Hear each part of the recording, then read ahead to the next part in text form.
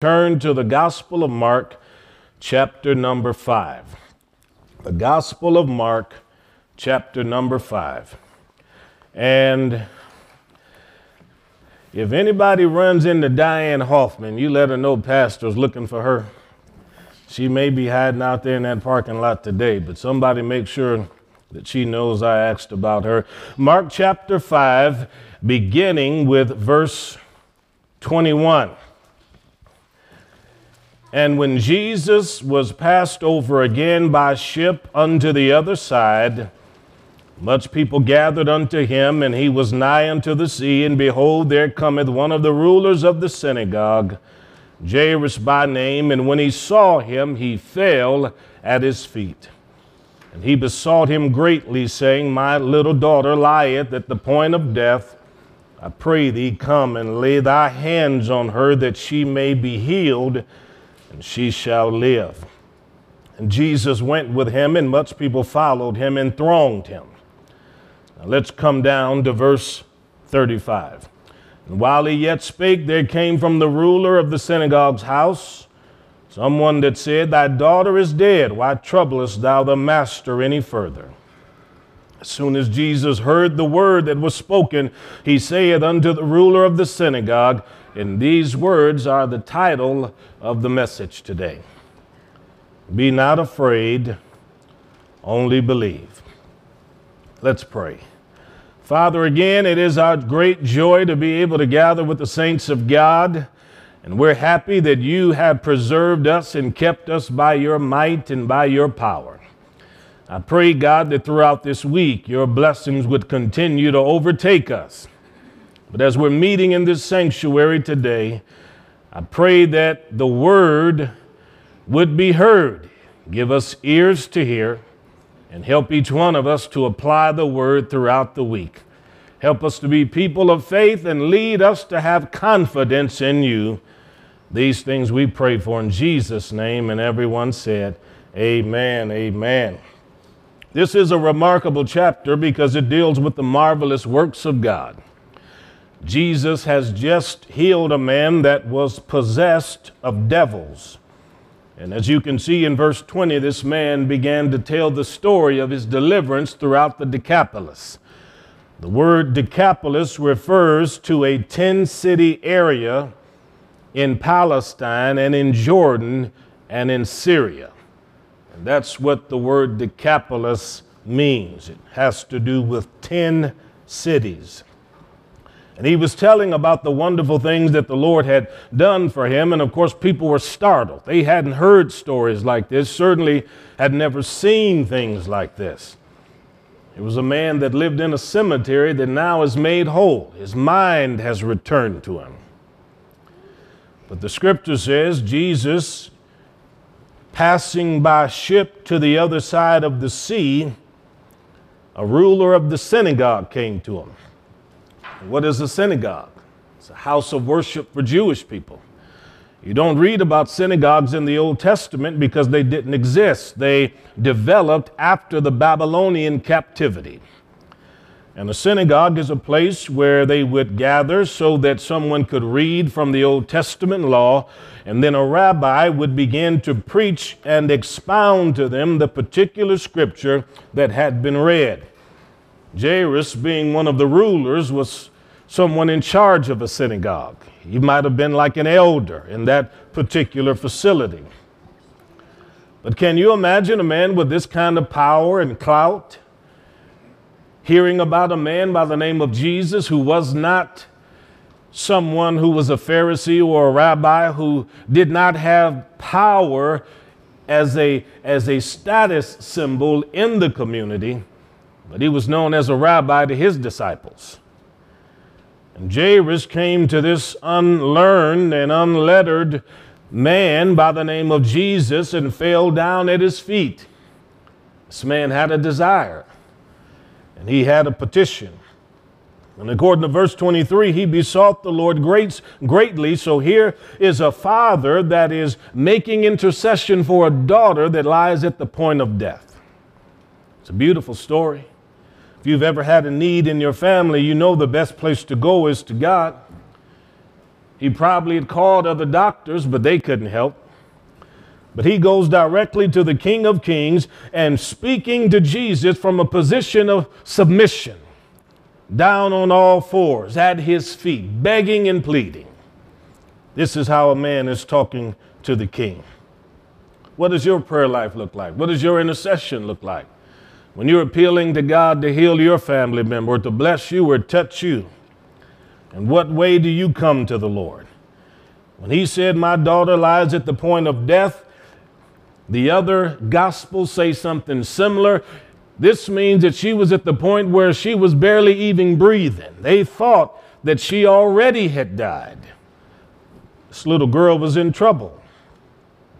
Now, I don't understand all of the implications of this, but mothers and fathers have a tendency to swallow their pride when they want to see their child healed.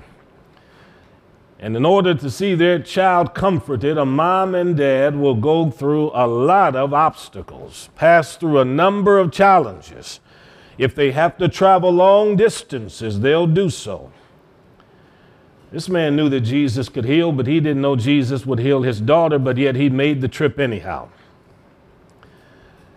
And he says, my daughter is about to die. Why leave a daughter who's about to die?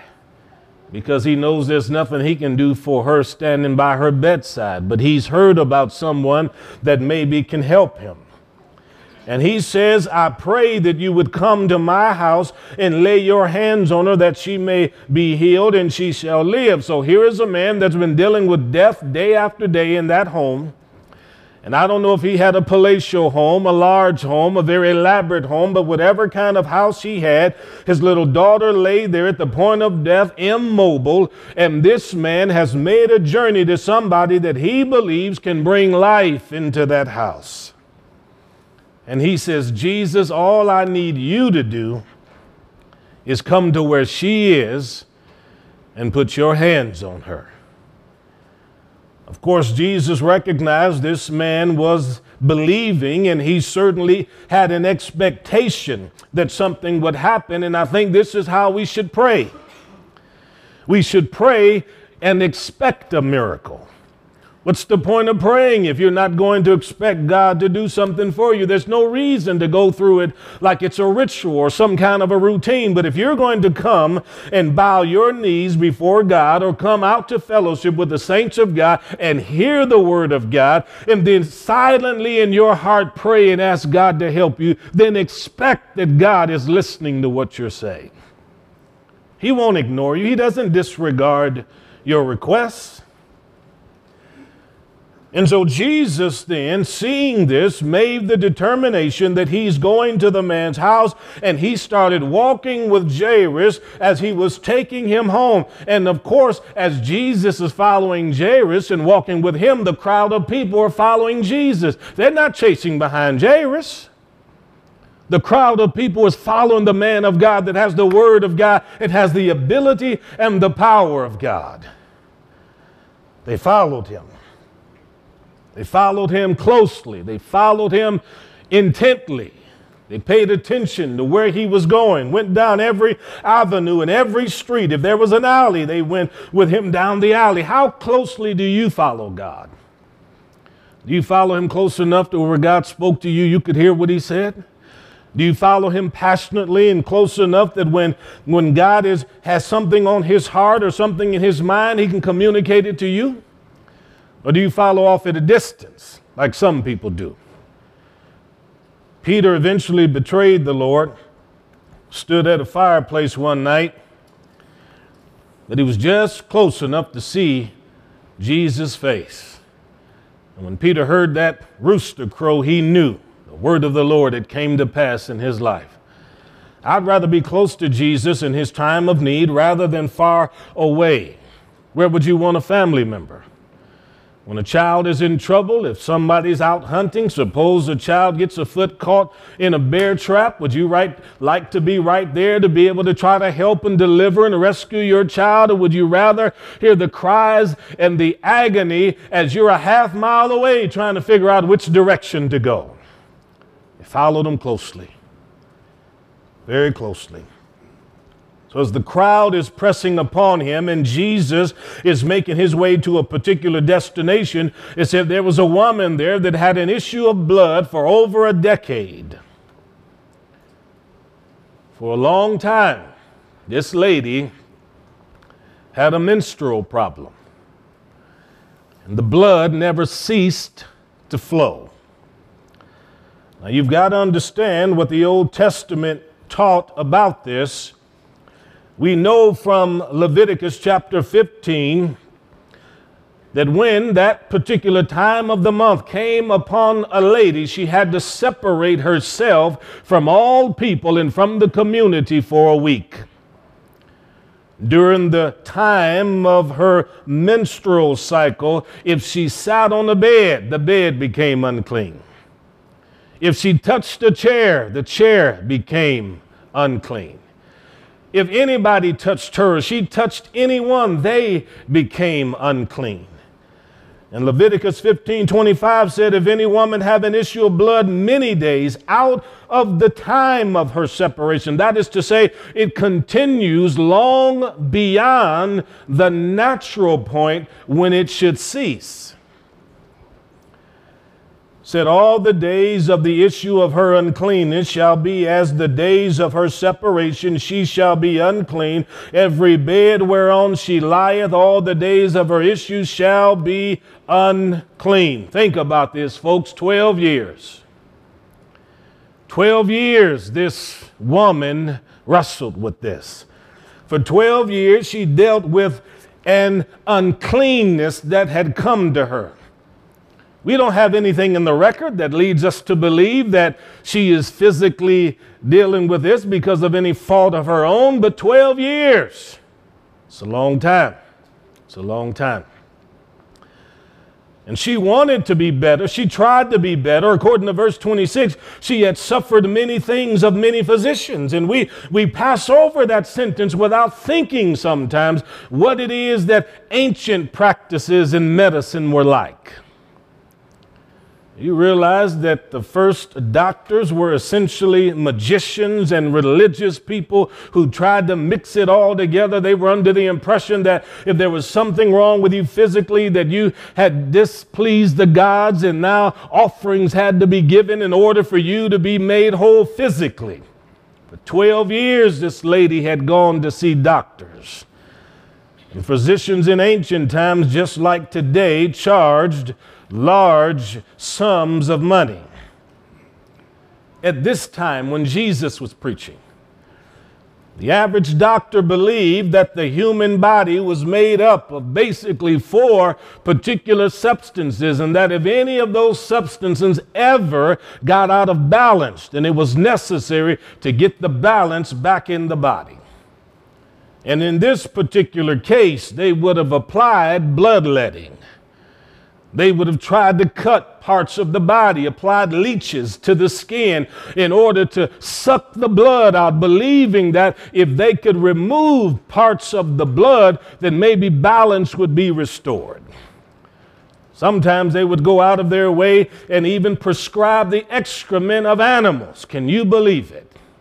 A woman wanting to be healed of an issue of blood, and somebody taking goat's dung and dog's dung and all kinds of other things and smearing it on the human body. This woman wanted to be healed. It says she suffered many things of many physicians. I wonder how many doctors did she visit? And you may wonder why she continued to go over and over again. I'll tell you, folks, pain and discomfort will drive you to see a lot of different kinds of people. Pain and discomfort. And there are a lot of people in this nation right now that if they can't find some kind of healing from their conventional doctor, they'll try holistic treatments. If that doesn't work, some of them may even try to make it to a healing rally where they lay hands on the sick. If that doesn't work, they'll find somebody to do acupuncture or something. There's always a mind that wants to be free of discomfort. This lady, many physicians, many things, a whole lot of money.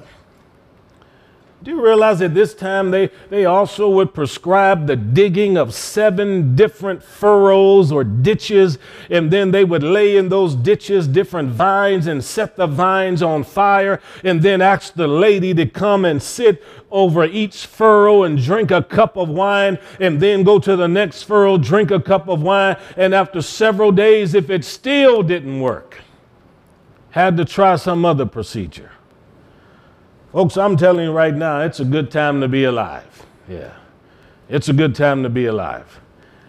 150 years ago, parts of America and in Europe, there still was a whole lot of bloodletting. They thought if you had a problem, make an incision in the skull and let some kind of leakage come out of you, and maybe it would produce the betterment of your health. And the Bible says the woman went broke. She spent all that she had. Wonder how many people are doing that today. Wonder how many people are not house poor, but health poor. For some of us who have strong health, robust health, you should be grateful and telling the Lord thank you every single day. But I can promise you, there are other places where you go when you get in your car and you drive. There's some people that rarely go a week's time without having to be in a hospital. Yeah. The person on dialysis, they're going once a week, twice a week, sometimes more. The person who was born with some kind of physical disability, very often they're in hospitals. And as sure as we got up this morning and got on the road, I can promise you hospital beds are filled with people today that are spending a whole lot of money and praying, oh God, please get me out of this. I'm weary, Lord, I'm weary. She spent everything she had, but she never got any better. According to the scripture, she only grew worse. The physicians weren't helping her. The old adage is physicians should do no harm, but it doesn't look like what they were doing was helping her at all. But she heard of Jesus. She's tried all of these other things. She's tried all of these other people. She's tried potions and other kinds of pharmaceuticals of her day. But she heard that Jesus was coming, and despite what the law taught, she should separate herself from a crowd, because what she had could be transmitted to somebody else. And because she was tired of this condition, she didn't even worry about whether or not she would make everybody else unclean. She said, I'm tired of this, and I'm getting out of the house, and I don't care if there's a great crowd out there. I'm going to where Jesus is. She did. She came from behind, crawled up in between all of these different legs, and just touched the hem of his garment. According to Leviticus 15, the moment she would have touched him, Jesus would have instantly become unclean.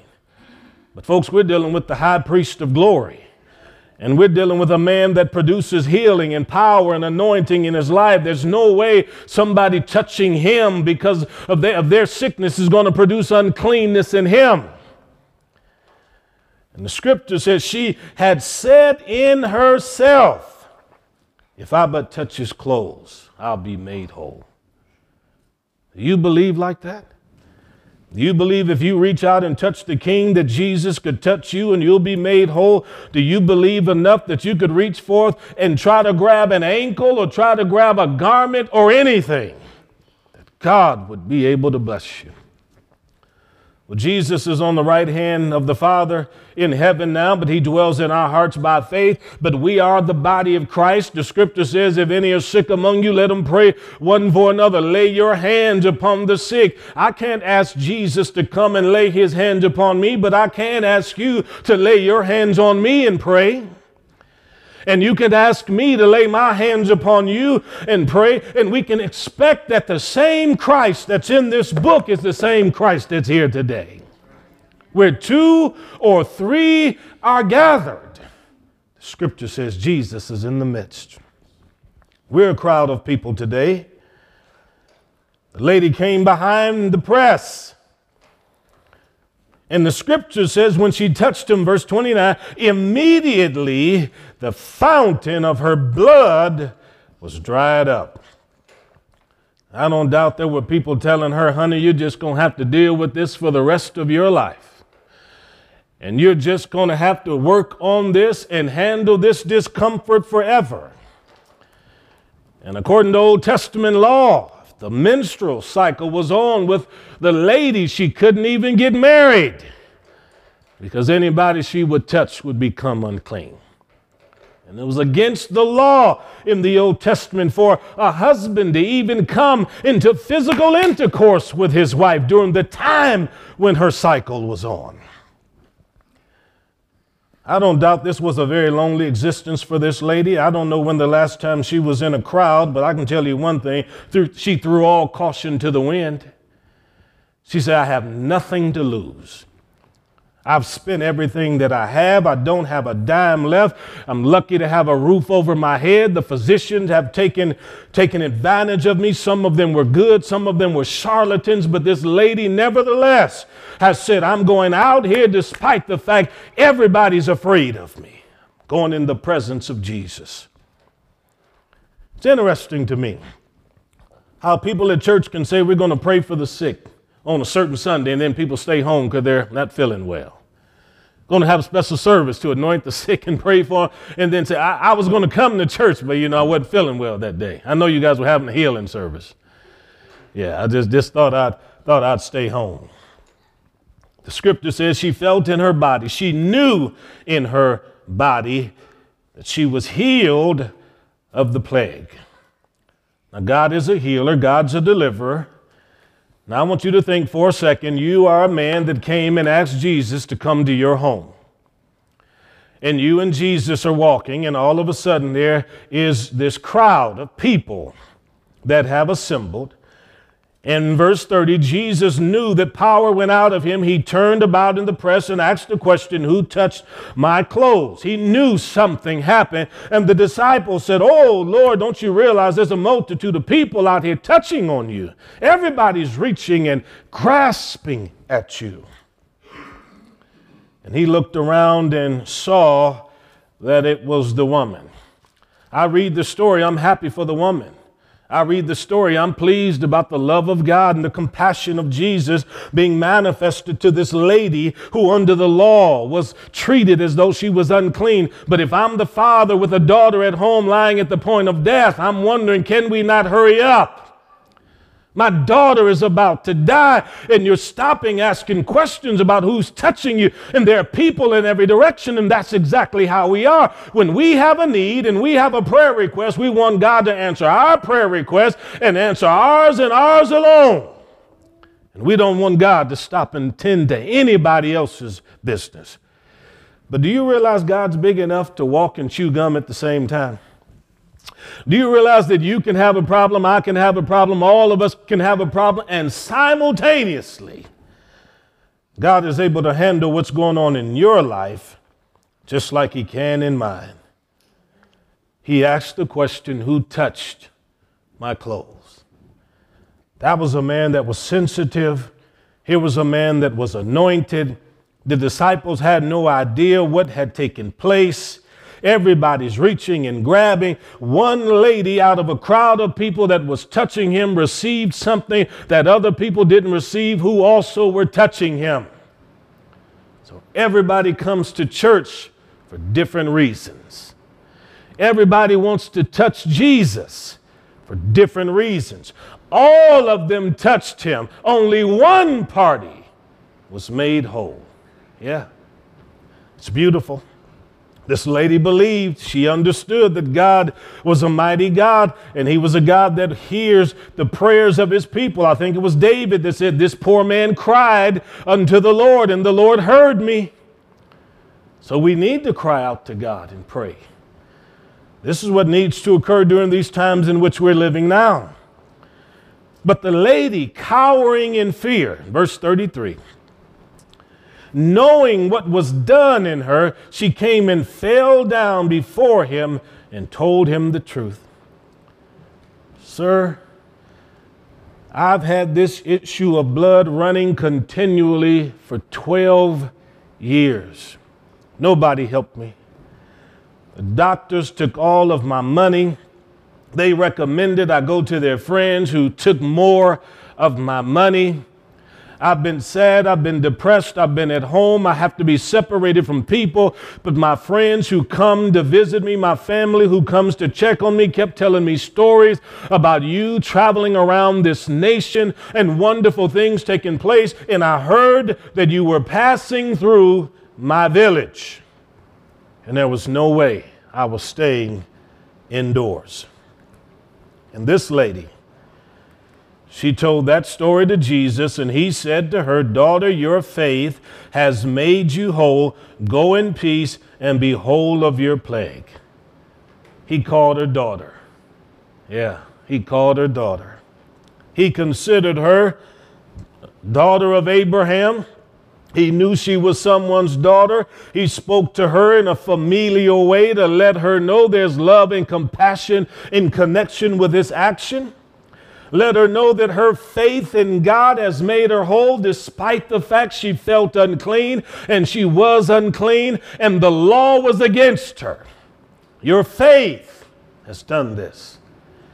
Your faith can do for you the things that other people's faith can't do for you. You can believe for yourself for matters that'll be difficult for me to believe for you. In fact, I'll say it this way. Nobody is ever going to spend as much time praying faithfully and earnestly for your prayer requests like you will. Nobody.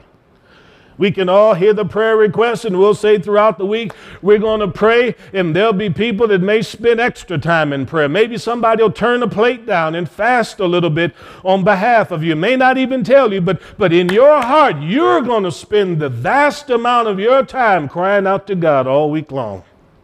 Oh God, you know the miracle that I need. I need a door open because God, if you don't open this door, it's trouble for me. I need you to help us, God. I'm going to lose everything or I'm going to lose something. And in order for me to enter into this new season, God, I am believing that you're going to do this. And you should believe.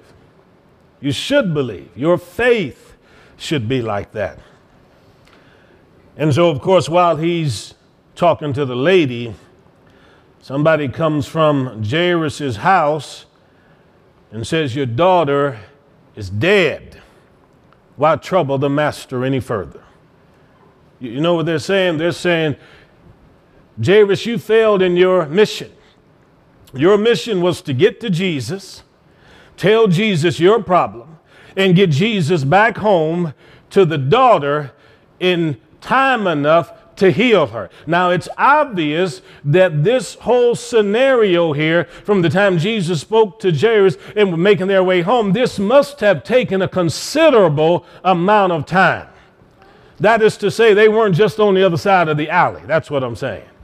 It had to be a long trip. And so as the crowd is moving slow and Jesus is making his way and the daughter passes away, the messenger has time to run and tell him, "Why are you even bothering Jesus? She's dead." And you know the belief in ancient times and the belief today is when a person expires, there's no point in praying anymore. Prepare for a funeral. Prepare to bury someone. But of course, if you've got Jesus in the middle of some of these circumstances, you know that Jesus, he's pretty good at interrupting funerals and burial proceedings. Remember the story of the widow who was burying her son? They were carrying the body to the graveyard. I mean, folks were wailing and screaming. They're making their way down the road to put the body in the sepulcher or a pre-dug hole. And sure enough, Jesus and his entourage are walking by and they said, "What's going on here?" Said, "This widow woman's son has died. She don't have anybody else to take care of her." Jesus said, "Really?" And he walks over there to the coffin, touches the coffin. He doesn't even bother to say, "Take the top of it off," or unwrap him or anything like that. Just touches the coffin. Next thing you know, there's a young man comes back to life. Well, I'm telling you, if you're going to go to somebody and ask him to help you when you're in the middle of a crisis, I think that's the kind of person I'd want to talk to. Yeah. And so when the message came to the father, "Your daughter is dead," I'm sure it affected him. I don't know, some of you in here, maybe somebody or you know somebody have buried a child. That's no parent's desire. Parents raise their kids because they want their kids to bury them. But whether it's an infant or a teenager, I found them to be very, very difficult funerals to do, because young people, you expect them to live a long time. But when you hear those words, your daughter, your son, your nephew, your niece, your grandchild is dead, those are devastating, absolutely devastating. And it's even worse when somebody then says to you, why even waste your time talking to God now? See, they remove every symbol of hope that you could possibly have. Now, you may think it's strange, but there have been plenty of people on planet Earth that even after somebody passed away, they didn't give up hope. They still tried to get that person back. There's no doubt about it. They've tried. But when Jesus heard the word that was spoken from the mouth of the messenger, he said to the ruler of the synagogue, be not afraid, but only believe. So here is the choice now. Believe the message and the messenger that came from your house, or believe what I'm saying. I'm walking with you. Make a choice. Believe what God says, or believe what the other man says. And that's where all of us are at in our relationship with the King. We've got to make a decision. Whose report will you believe? So here you are serving God. You're a Christian. You love God. Your heart's desire has been to live an honest, earnest Christian life. And through no fault of your own, illness comes into your home or into your body, and the doctor has said to you the cancer is bad, the diabetes is looking like a leg is going to have to be taken. Or they say because of that nerve that's been severed or affected, you're probably going to lose mobility in that arm. And that's all there is. There's nothing else anybody on the medical side can do for you. So now you've got a choice now. Do I allow that to be the last word about my condition? Or do I talk to God about it? Now you can see here in this instance, Jesus spoke to the man and said, be not afraid, but only believe. And here's where we've got to live. You can't live in my body, I can't live in yours. But we still got to trust God. Yeah. Years ago when I had that massive blood clot and I had to go into that emergency room, and they did that scan of my leg and said that I was clotted from my vena cava down to my left ankle, and nobody in that hospital had ever seen a clot that big. My left leg had swelled up twice as big as my right one, and that doctor said, you've earned yourself a stay at the hospital. He said, you can't even move. Don't move at all. Don't twist. Don't turn. Immediately, fear came upon me, because I kept thinking, oh, my goodness, here I am laying on this bed, and if I move the wrong way, one of them clots will break out and go right up to my brain or to my heart, and it's over with. I'm thinking about my wife. I'm saying she'll be a widow, and here we are, younger people, trying to serve God. And so I went through that whole cycle of fear in that emergency room. But finally, I had to settle on down and start thinking about some scriptures. And they got me in that hospital room, and John drove up from Hebron and had his Bible and just kept reading the scriptures to me. And Tiff was there the whole time reading the scriptures and praying for her husband. And as I was just thinking more and more about God, my faith just started growing again, because I realized if that devil could have killed me in that emergency room, he would have went on and did it that night. But if I'm still here right now, as long as I've got hope in God, I've got a chance. Well, the doctors that I had weren't the brightest. I'm not a doctor, so I didn't know what should be going on and what shouldn't be going on. But can you believe they gave me somebody just graduated and finished up his internship, and that doctor had me with a blood clot walking up and down the stairs and doing exercise. And so Tiff didn't think that was smart, so she called a couple of the nurses here in the church and talked to them, and they said, now, you know, that doctor's an idiot, and you've got to get him out of there quick as you can, or that man's going to kill Pastor. There's no doubt about that. Huh? Right. And so, sure enough, we ended up going to NHI. And they got it all fixed up with a surgery inside of about 45 minutes. But I remember laying there as they were getting ready to take me down there.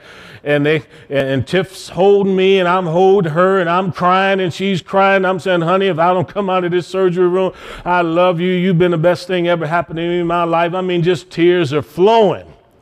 I went down there and I came back. But you know what? When I was in that first hospital, the saints of God found out Pastor was there having a blood clot, and I'm telling you, I had a roommate, and then, used to put that little curtain in between. That little curtain don't protect you from any kind of sound at all. And the man over there had some kind of problem, drinking too much the night before, so he's over there, and people were knocking on the doors. Pastor here. Oh, yeah. Come right on in. Pretty soon more. Come right on in. Then others came right on in. So I'm surrounded by people, and the line's going all the way out the door, and the nurses are asking, who is this man anyhow? And we had camp meeting a couple of times right there around the bed as the saints of God sang the songs of Zion and prayed for Pastor. All I'm trying to tell you is at some point in the midst of that circumstance, you're going to have to create faith so that fear won't overtake you. Be not afraid, only believe. And I told you that story because I wanted you to know Pastor has had moments where he's been afraid. We've all had moments where we've been afraid. But we know what's greater than fear, and that's faith. Let's finish this up. So Jesus didn't allow anybody to go in there with him except for Peter, James, and John, the brother of James. They came to the house of the ruler of the synagogue, and there was a great crowd of people. People were weeping and crying and screaming. And when Jesus was come in, he says, why are you making this big to-do out here?